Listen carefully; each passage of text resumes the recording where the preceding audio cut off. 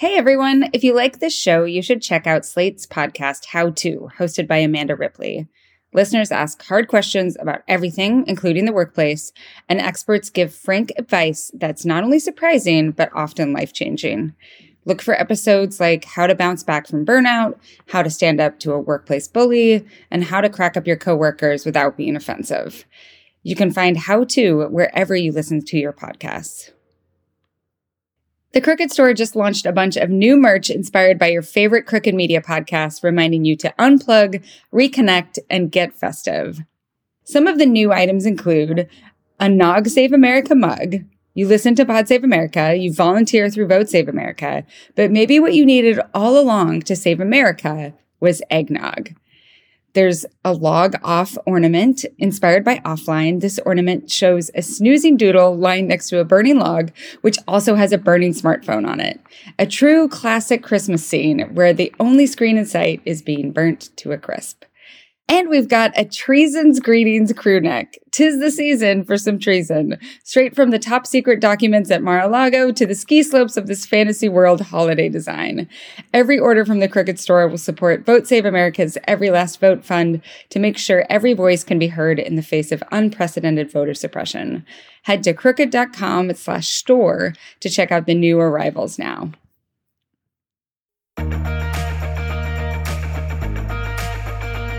Hi, I'm Anne Helen Peterson, and this is Work Appropriate.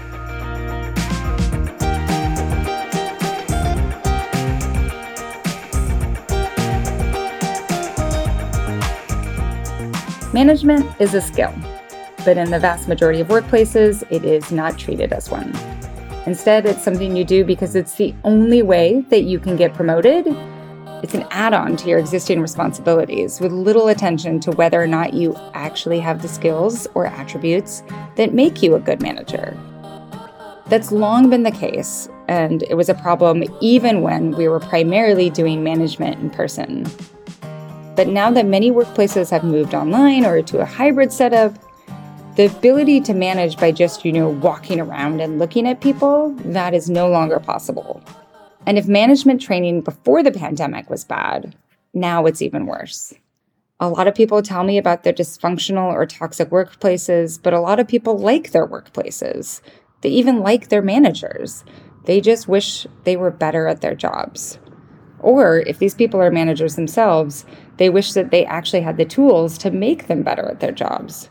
And that's why I wanted to ask Melissa Nightingale to come and be my co-host today. My name is Melissa Nightingale. I'm a co-founder and partner at Raw Signal Group. And at RSG, we build better bosses. She knows what it's like to be an untrained manager, foisted into the position with little to no training, because that's what happened to her. And now she trains managers in a way that is honestly the least bullshitty time waste that I've ever seen as part of her work with the Raw Signal Group. So much of the work that we do day in, day out is with leaders in fast-moving organizations. And one of the challenges that we see with leaders in fast-moving organizations is that they're often moving very, very quickly, but not often given a time to take a moment and take a beat and learn how to do the job that they're doing day in, day out really well. I want to be clear that I am very dubious about people selling management skills or management skill trainings or any of that sort of thing. I feel the same way about management trainings that I do about random Instagram ads for jewelry that I know is going to turn my earlobes green. But Melissa, she is the real deal. And if you too are skeptical, I think our conversation and Melissa's approach to listeners' management questions just might begin to change your mind. So, one of the reasons I wanted to talk to you is that we've had conversations before, you and I always find your history with management and how you got into even thinking about management really, really interesting. And I also think it's pretty relatable. So can you trace that trajectory from basically the beginnings of your work history? Sure. So in the very early days of the web, I was hired as the first PR person to work at Mozilla, the folks that make Firefox. And I was hired in when the organization was about 50 people. And that organization grew very quickly, right? So very, very, very fast rise of the organization. And we went from about 50 people to up over 1,200 in the span of about 3.5 years. Most of that growth happened. And we didn't have our first full-time HR person until we were about 300 people. I feel like anyone who has worked in a startup is going to find all of this like very, very relatable. So basically like everything you can think that would be hard about being in a fast-growing organization, being in a global organization, being spread across several different labor markets, trying to figure out the tech tools in terms of being able to manage remotely, like we were doing that in 2007. And so a lot of the problems today when folks talk about sort of the things that are challenging are relatively familiar. And so as sort of we got into that role, one of the things that happened was like a thing that happens to a lot of leaders, which is that I was told you're smart, you're really clever, you're really good at the individual work that you're doing. You're going to run a team of people who are doing that work. And we hope you figure it out. Good luck. Right. So it's like this style of promotion to management that I sometimes like to call it like add-on management, where you're very good at your job. So why don't you manage people, even though you have no prior experience or training with managing? And at the time, we thought that was sort of a reflection of the weird and wild nature of the internet in that time frame, right? We just said, okay, well, the organization's growing really fast. Who has time to slow down and teach us how to do this next part of the job really well? And what I found, sort of the longer I stayed in tech organizations, the longer I stayed in management positions, is that you talk to people and everybody, like basically everyone, comes up with some version of the same story, which is I was good at the thing I was doing. I got tapped to lead a team of people who are doing that thing. And that was the start and end of the training I got to do that job. Yeah. And I feel like, Charlie and I in our book, we talked a little bit about this history of management and how I'm being somewhat reductive here, but essentially over the course of the 70s, 80s, downsizing, layoffs, we subtracted management as a discrete skill from many organizations. This middle layer of management became very disposable. And now as we're building companies back up from a startup into these larger sprawling organizations, kind of like what happened with Mozilla, we're realizing the importance of good management. And so much of the time frame that you're pointing to anticipated a homogenous workforce, anticipated a workforce that was either highly local, right? Which is like I'm going into work at the factory in my town and everybody who works there also lives in my town and we have a lot in common and we cheer for the same sports team, to a workforce that is not only sort of massively global in terms of like I may be signing into work in a Zoom window and the people sort of across from me are not only not in my time zone, they're not in my town. I may have never met them in person. Like it's just a really different context. And we're asking leaders to lead in a space where like many of them are like, I have never done this before because almost nobody's ever done this before. Right. And management oftentimes before was conceived of as like just walking around, looking to see what people are doing. And so what happens when this primary mode of management is no longer a part of your job description? Like what happens when you physically cannot walk around and look at people anymore to see if they're doing their jobs? No, and we hear from leaders a lot, particularly over the last 2.5 years, that they're struggling with how do I know what my people are working on? How do I know how long something should take? And when sort of they flag for me that something's gotten in the way or something's taking longer, I really just have no way to contextualize it because I have no visibility into what they're doing day in, day out. This is a really good tee up for our first question, which in somewhat of a deviation from what we usually do, does not actually come from one listener, but comes from many listeners and many readers of my newsletter who have been asking me this over the course of the last year and a half, 2 years. And it's essentially, I have no idea how to get better at hybrid and remote managing. And whatever these the webinars or the pointers that we're getting in terms of like, here's how to be a more empathetic manager, like all these things, they're not helping. So how can someone, this is a huge question, how can someone get better at managing a remote or hybrid team? This is going to sound like a punt, but I promise I'll come back to it and make it not a punt. But the short answer is if you want to get better at remote management, you have to get better at management. Yeah. All of the core skills that make you exceptionally good as a manager, all of those foundational skills are harder in a remote context. And so we hear from leaders a lot who are like, I got promoted into a position of management when half my team got laid off in March of 2020, right? Like I was stepping into management for the first time as everything shut down. And so I've never managed in a way that wasn't remote management. So I didn't have an opportunity to establish those skills in a non-remote context. I'm trying to learn as fast as I can, and it's really hard.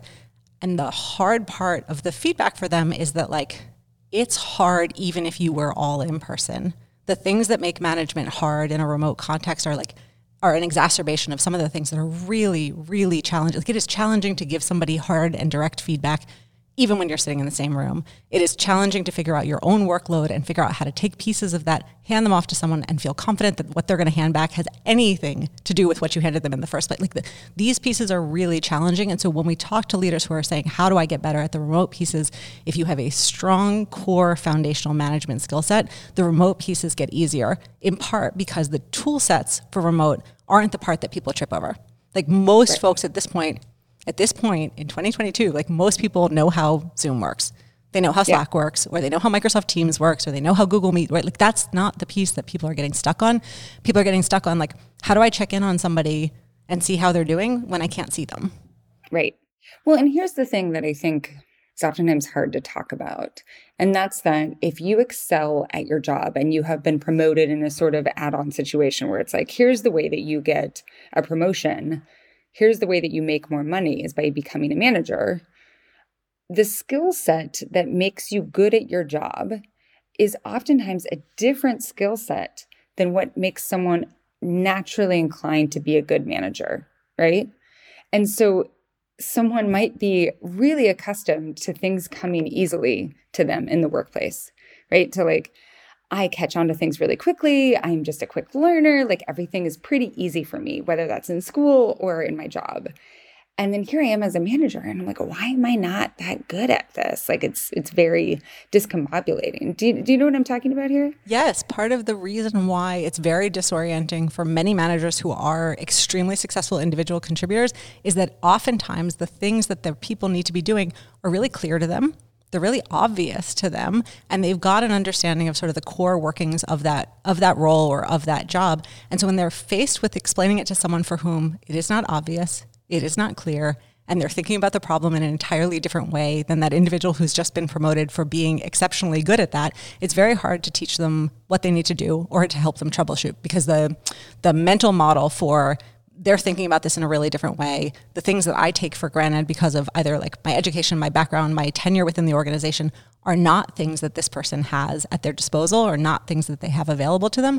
And so you end up with folks who are very frustrated because they're like, well, why can't they just do the thing? And you're like, well, if they could just do the thing, they would have done the thing already. Right. And so troubleshooting that and untangling that is a really discrete set of skills.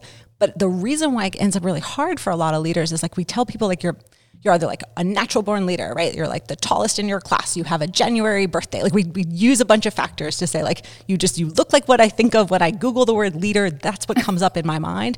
And that's not particularly helpful, because if you find that, like, people have told you that for your whole life and you're still struggling, you're like, well, I am just a fuck up, because, like, I am both a natural born leader and this is really hard.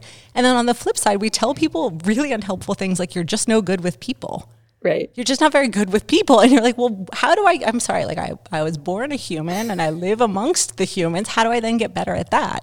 And so for us, it's really important when we're working with bosses to say, look, let's break it down, right? Which skills are the skills that we need to do the job well? And how do we get better at those? Because the natural born and not good with, like, it's very hard to get better from there. Yeah. And I think that people who are sometimes natural managers just have, like, the thing that they were naturally good at growing up is oftentimes, like, they were really empathetic, right? They were really good at putting themselves in other people's position.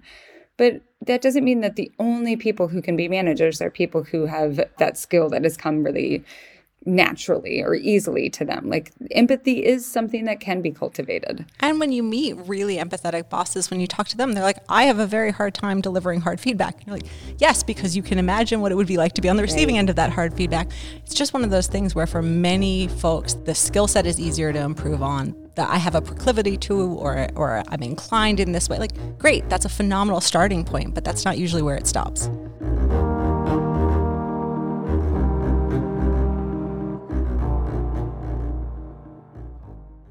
Work Appropriate is brought to you by Smile Actives. Are you self-conscious about your smile due to stains? Are your teeth aging you? Beverages like coffee and wine stain teeth over time, so what can you do to brighten your smile? You should give Smile Actives a try. Smile Actives is safe, effective, easy to use, and will keep you smiling proudly. 97% of Smile Active users in a clinical trial reported up to 6 shades whiter on average, all within 30 days.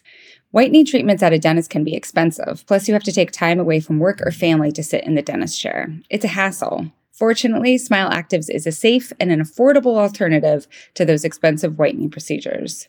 Simply add Smile Actives Pro Whitening Gel to your regular toothpaste. It's formulated with polyclean technology to boost stain removal and deliver active whitening ingredients into teeth grooves and crannies to get better whitening. You can add Smile Actives Pro Whitening Gel to your toothpaste every time you brush your teeth. So no change in your routine, no extra time, yet people will start commenting on your whiter, brighter smile in just days. Smile Actives is the whitening boost your favorite toothpaste needs to give you the smile you deserve. Visit smileactives.com/work to receive our special buy one, get one free offer, plus free shipping and handling. That's smileactives.com/work. Work Appropriate is brought to you by Indeed. Do you have ambitious hiring goals for the last quarter of 2022?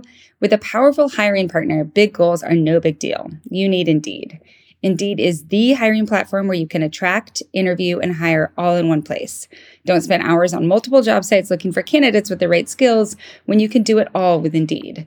Find top talent fast with Indeed's suite of powerful hiring tools like Indeed Instant Match, assessments, and virtual interviews. Hate waiting? Indeed's U.S. data shows over 80% of Indeed employers find quality candidates whose resume on Indeed matches their job description the moment they sponsor a job. Something I love about Indeed is the screenings and assessments tool. Indeed helps you see your top talent's abilities in a flash by adding any of 135 graded assessment tests to your job posts. And you can select for the skills that matter. With Indeed assessments, you can pick from over 100 skill tests and add them to your job post. That way you can find candidates with the right skills fast. Plus, Indeed assessments help take the stress out of the interview process. Candidates get to show their skills before the interview, so you can dive deeper into talking about what's important to you. Join over 3 million businesses worldwide using Indeed to hire great talent fast. Start hiring now with a $75 sponsored job credit to sponsor your job post at Indeed.com/appropriate. Offer good for a limited time. Claim your $75 credit now at Indeed.com/appropriate. Indeed.com/appropriate. Terms and conditions apply. Need to hire? You need Indeed.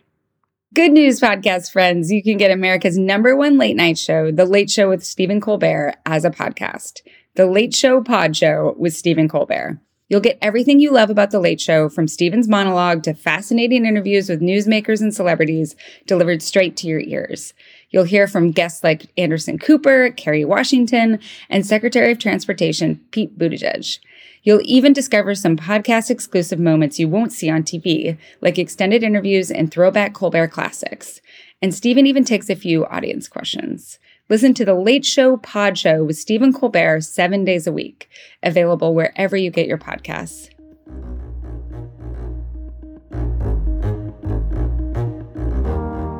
So question 2 is a real question this time, and it is from Maggie. Let's hear from her. I recently joined a fully remote nonprofit organization. We're mid to large size, and we have employees spread out across the country. I joined the org because I'd heard great things about the work culture, including how the organization protected and promoted work boundaries. And so far, I've been really impressed with how true that's been. One aspect of my new job is supervising a team of people, including somebody who I'm going to call Ellie. Ellie is a young Black woman. This is her very first job straight out of undergrad. She just graduated a few months ago. I've noticed that Ellie is sending emails really early, sometimes as early as 6 a.m., and working very late. Sometimes I've seen documents saved by her as late as like 11 p.m. Over the summer, she worked during holidays, despite getting messaging from executive leadership team, HR, and myself that those were holidays that all staff should take off. I've talked with her about this every time I've noticed it, but every time I've brought it up, she's kind of turned the blame on herself and said things like, I'm really bad with time management, really bad with figuring out how to juggle multiple deadlines. I need to figure this out for myself. Don't worry about it. And my response has always been that as her supervisor, part of my job is helping her figure out how to manage many projects, how to figure out how to support getting her work done within 40 hours, within work days. I know that the transition from undergrad to office work can be difficult, especially if you're used to being able to work on homework at all hours of the day with no kind of real firm end time. And I'm trying to figure out how to support her and communicate that if she wants to be flexible with her hours, she can. I just am concerned that she's working more than 40 hours a week, and she should not be. I know her other project directors have talked with her about this too, because as her supervisor, I've been in communication with them, and we've all made an effort to pull back some of her work and align our deadlines and communicate with her better about all of that. I'm sure as a young Black woman that she feels a lot of pressure to prove herself, but everybody has been incredibly impressed with the work that she's given and provided. So my question for you all is twofold. One, how can supervisors support their direct reports for whom this is their first full-time office job with creating and sustaining healthy work-life boundaries? And then two, how can white supervisors support their BIPOC direct reports with creating and sustaining healthy work-life boundaries? Looking forward to hearing what you all have to say. Thank you. So I'm hearing a couple of things in this question. And the first is that there's a manager who wants to encourage a healthy and sustainable work-life balance for her employee, but is also recognizing some of the racial dynamics that may contribute to why this employee feels the need to essentially work twice as hard, right? So let's address the first part first. How can a manager actually encourage, and I think I'm going to lead us in a direction here by saying model healthy work habits, and when does this become something that the manager can't control? There's a piece that feels like it's missing for me in the question, which is, what's Ellie's experience? Where's Ellie's voice? And I understand that Ellie didn't submit the question, the manager did.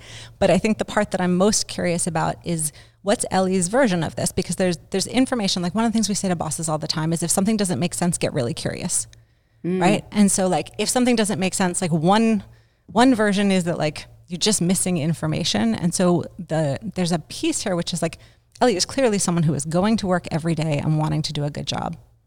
Right. This is someone who's just showing up every day, wanting to succeed, wanting to thrive at work. And so there's a piece that feels like it's missing from the manager in terms of help me understand what's going on here. Right. We've had a conversation about boundaries. And I hear from the manager that this is something that they really, to their core value, that it is a piece of why they came to the organization. It is a thing that they find very important in their own work. But I think, to template and say, that's really important for me in my own work, therefore it needs to be identical for the people on my team. Typically it isn't, right? Like we're going to work with all types of folks who come with all types of assumptions, who have all types of family members giving them advice about working extra hard, putting their nose to the grindstone. Like there's just a bunch of that out there. And so just hearing from Ellie and saying like just opening up that communication a little bit to find out like what's actually going on here. Yeah. Well, and I think this also, I don't know if this is a solution to the question so much as like highlighting a problem, is that the author of this question is making some assumptions about why Ellie is working the way that she is. And part of it has to do with race. And maybe this author also feels awkward because they are white saying, and I actually don't think they should say, do you feel like you have to work harder because you're Black? Right? Like that's very presumptive. And maybe some of that would be alleviated. It's also illegal in several labor markets. We should just say out loud. Like there are many states where that's right off the table. Right. So, but maybe that would feel different to Ellie if some of the managers and maybe her direct manager was someone who wasn't white, right? Like maybe some of this subtext could become explicit if the racial dynamics were different. And, this goes back to something that I remember someone telling me when I was first in the workplace, which is that if things were different, then things would be different. But that I think it's just interesting and important to highlight that like this is a problem that I think is not unique, but also is difficult to solve sometimes because so many organizations, the management layer is still so white, even if the organization itself is attempting to diversify. And I hear Maggie's version of it, right? And Maggie's perspective, which includes quite a bit of guesswork in terms of what's going on. But I could tell another version of sort of leaving school, starting my first job, being really excited and eager, thriving and getting feedback that I'm thriving within the organization. And every time I submit a new project, being told that some piece of my work is getting taken away. Yeah. and how confusing that might be, right? Again, I haven't spoken to Ellie, so I don't know, but how confusing it might be to, on the one hand, be getting really positive feedback and praise for the quality of the work that you're doing. And again, without necessarily a ton of context or lattice around how work works in the first place, right? Like this is sort of first job, and that what should feel like a celebration moment is starting to feel like punishment. Yep. Well, and it's also counter to what I think many students experience in their education, which is that more is always more, right? And so when you hit the workplace and suddenly you have someone trying to encourage a more like work hard and then rest style of work, it can be very jarring. It can be very counterintuitive. And it can also feel like I'm just doing the best that I can do. Like you said, I think that it might feel like negative feedback. So how do you situate that in a way that Ellie can understand? One thing for bosses is that it's a superpower to remember what it was like to be new. And a lot of folks leave that phase and don't want to spend a bunch of time dwelling on what it felt like to be new. They're like, I worked so hard not to be new anymore that I don't really want to spend a lot of mental energy, a lot of mental time on sort of that reflection. But in terms of sort of things that happen when you're new, many times tasks take you 10 times as long as they will eventually take you when you learn the shortcuts of the industry, but you don't have any of those shortcuts in your pocket. And so in terms of like an opportunity for a really heart-forward and caring boss to have a profound impact here, mentorship is a thing that is available to you. If you've been in the workforce for more than a minute and you're managing someone who's been in for basically a minute, any of the things that you learn the hard way, right? Like I remember early parts of my career, like things taking 4 hours a day, right? Like really taking like a full half day to get anything done. And then 6 months in, those things taking 15 minutes. And so if you can start to think about where those things are that are massively time consuming when you're just learning them and accelerate that learning process, you start to not need evenings and weekends because the workload starts to get easier because you start to get faster. And so then you can have a more profound conversation around, you know, those boundaries and the Labor Day and the 4th of July, like those pieces I think start to sort of lock into place. But in the early days, like there's such a development opportunity for someone who's just starting out. Yeah, gosh, that's such a good point. I mean, this is somewhat different, but I remember in my early days of grad school, there would be some piece of reading, some piece of theory. It would take me a day to read, to go through the assignment, right? And I would feel like I was working so hard through the entire thing. And by the end of my grad school career, I knew how to parse these sorts of things. I knew how to read them differently, but it took me time to develop that skill. And I was always hungry for a class, for a teacher, for other older graduate students to tell me how it was done. And I think I absorbed some of it through osmosis, but it was pretty painful. And I also had to deal with a lot of older grad students saying like, don't work as much, right? And I'm like, but this is how long it takes me.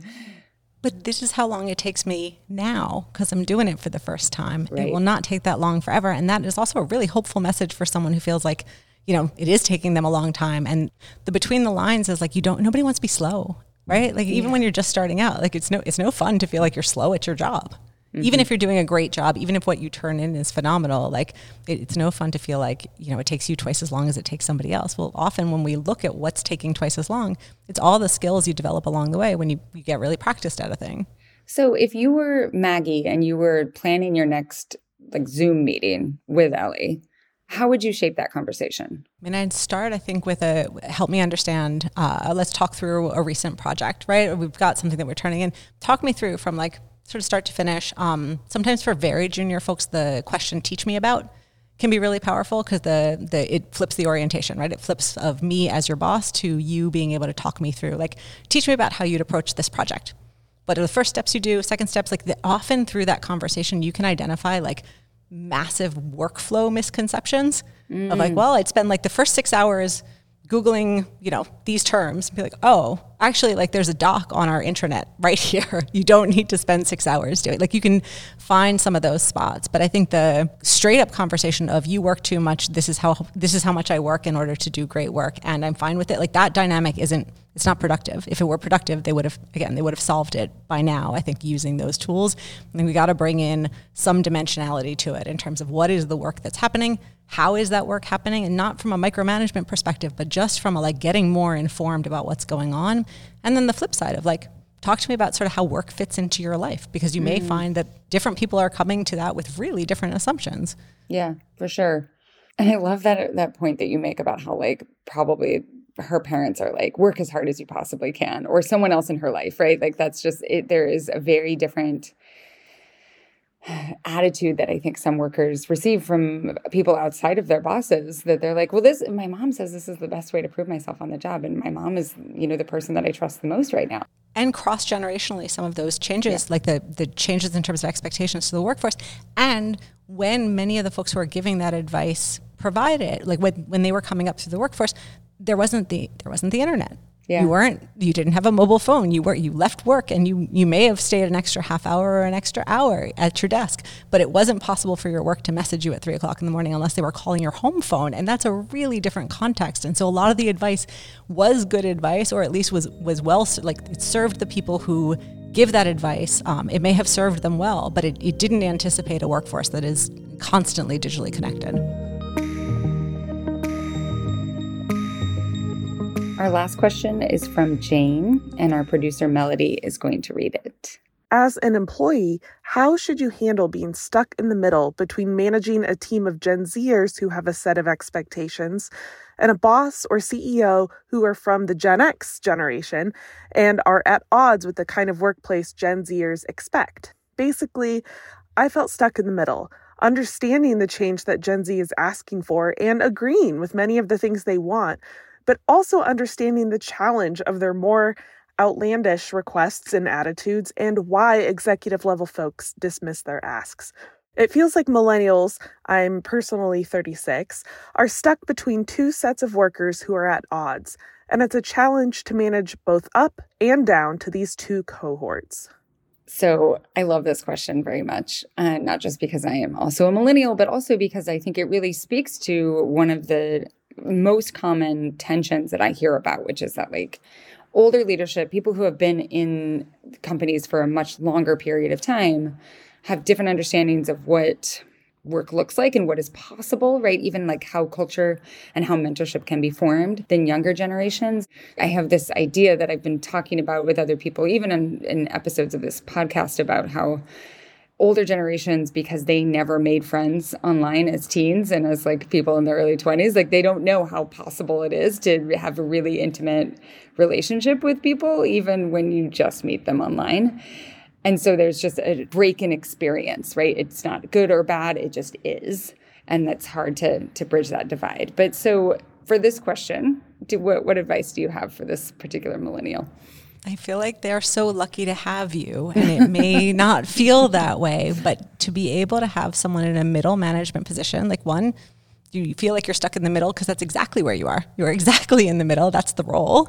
But to have somebody who understands the concerns of senior leaders in the organization and also can speak credibly and authentically to junior staff members who are just starting out, like, what an amazing leader within the organization to have somebody who both understands the challenges, understands what we're trying to get done from a strategic level, and can be the bridge. The opportunity is just a slight reorientation of like, I am tired and this is hard because this person sounds tired and this sounds hard, to like, you are one of the only people in the organization who gets to apply bidirectional pressure. Middle manager is the only place where you get to manage and apply pressure downward, but also upward. Your executives can't do that. They can only apply pressure downward, and your most junior staff members can only apply pressure upward. Real change in organizations often comes from that middle, and they often see it first because they're talking day in, day out to the people who are either new to the organization or individual contributors within the organization. And they're also talking to the sort of C-suite or senior leaders within the organization. And so like with that viewpoint and vantage point, there's so much power, but it often feels like a really disempowered place. It often feels like everyone comes to me to complain about the other part. And so right. I think that the opportunity is to sort of get clear on like, how does it actually work within your organization today? Like if you ask the C-suite, if you ask the folks who like maybe sort of have a sense that the new folks in the organization have unreasonable expectations, okay, well, let's lay out how it works. Just say out loud, like, how does it work? Where I start tomorrow, what are the things that are really important for me to know? Again, like, because many of those folks, like, haven't started a new job from a place of non-management or non-power in a really long time. And when they were starting out in their careers in general and organizations and offices were a lot more linear in terms of how you progressed within them. I start a job, You're loyal to the company. You spend 20 years there. You get to a management position. Maybe you get to a senior management position, but all of that is pretty laid out for you. And that's not the workforce today. And so when you find you've got like folks coming into the workforce straight out of school and they're like, how does all this work? They're right to ask it, because the answer with any given organization is really different from one to the next. So I want to rewind slightly here, because I think it might be interesting to think about this in a paradigm that we don't always think of as like a managerial situation, but something like, say, a school, right? Mm-hmm. Where you definitely have managers. You have a principal, you have a vice principal, you have these people who are managers.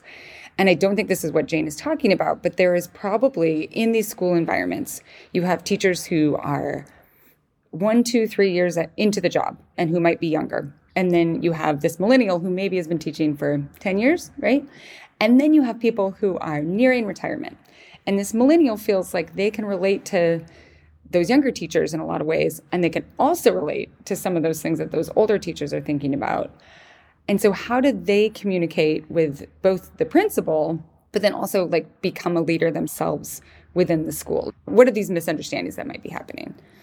I mean, the starting point that I often find really helpful is that most people want to go to work. They want to do a good job. They want to have relative collegial esteem for their colleagues. They may not necessarily need to be best friends and like go for tacos later, but they like want to sort of have an opportunity to go to work, to do good work, to be respected in the environment that they're in, to find that they respect their colleagues and to thrive. There's no age limit on that, right? Yeah. That's true across the board.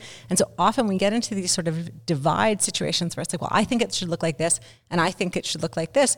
And we lose sight of the fact that like the starting point for most folks is that they really want to be heard and they want to be understood in their work environment. And so if you've got a work environment that's spanning, like, do we have a place where across the board people can be heard in terms of like what they bring to the organization, their own lived experience? Like, do we have a space where the only people who get heard are, 60 plus years old and they're in the board meeting and everybody else can like sort of like keep quiet and go home and gripe about it on the internet, but like we're not interested in hearing it? Or do we have an environment where like, we have somebody starting in a role at 22 coming into the organization and saying like, hey, I understand that we've always done it this way, but I've got an idea here.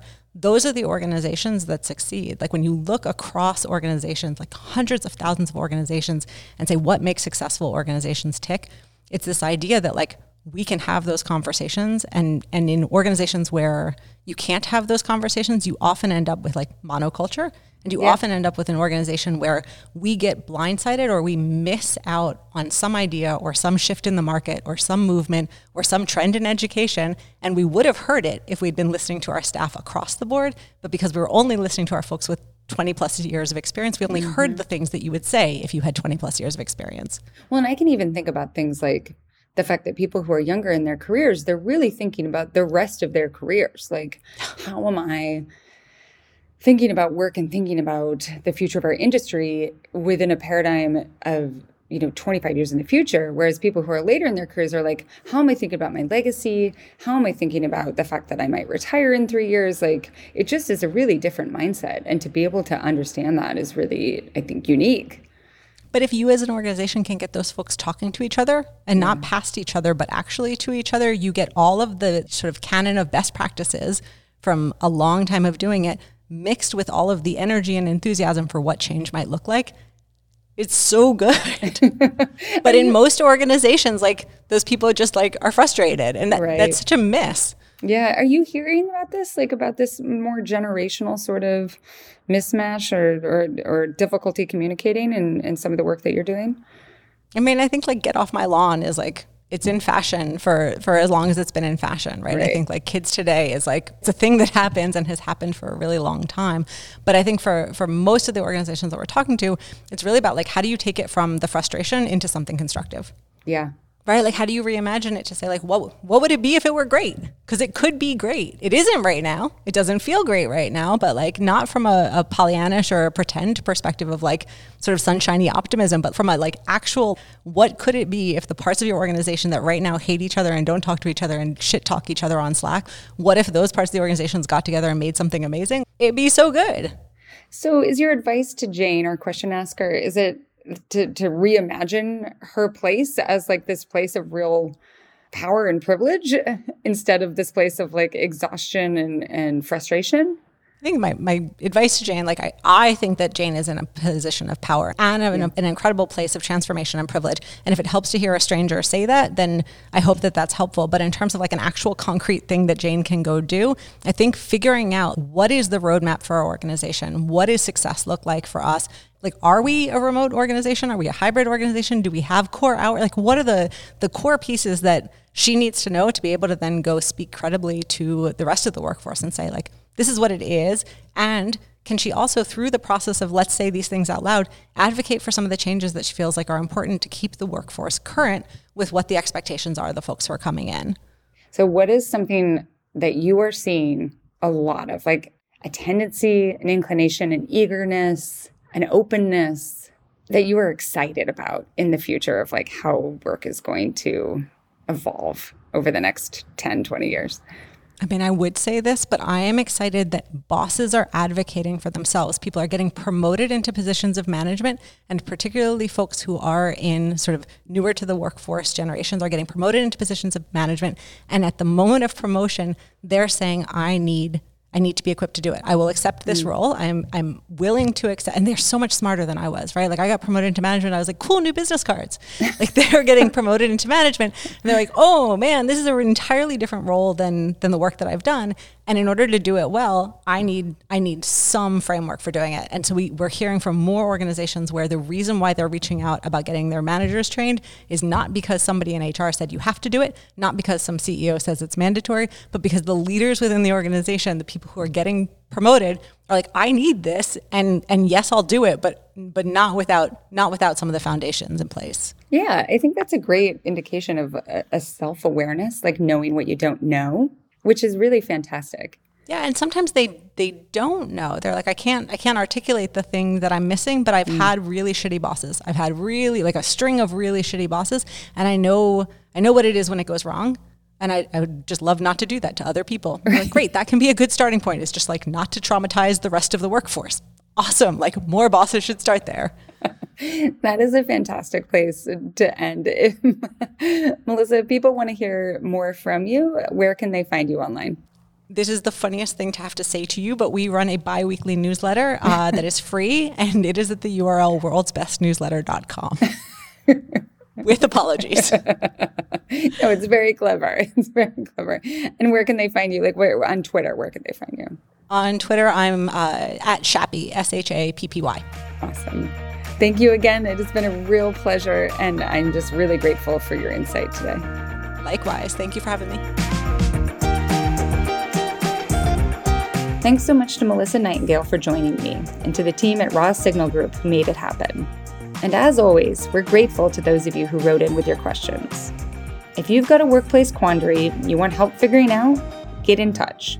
You can find submission guidelines at workappropriate.com, or you can send a voice memo with your question to workappropriate@crooked.com.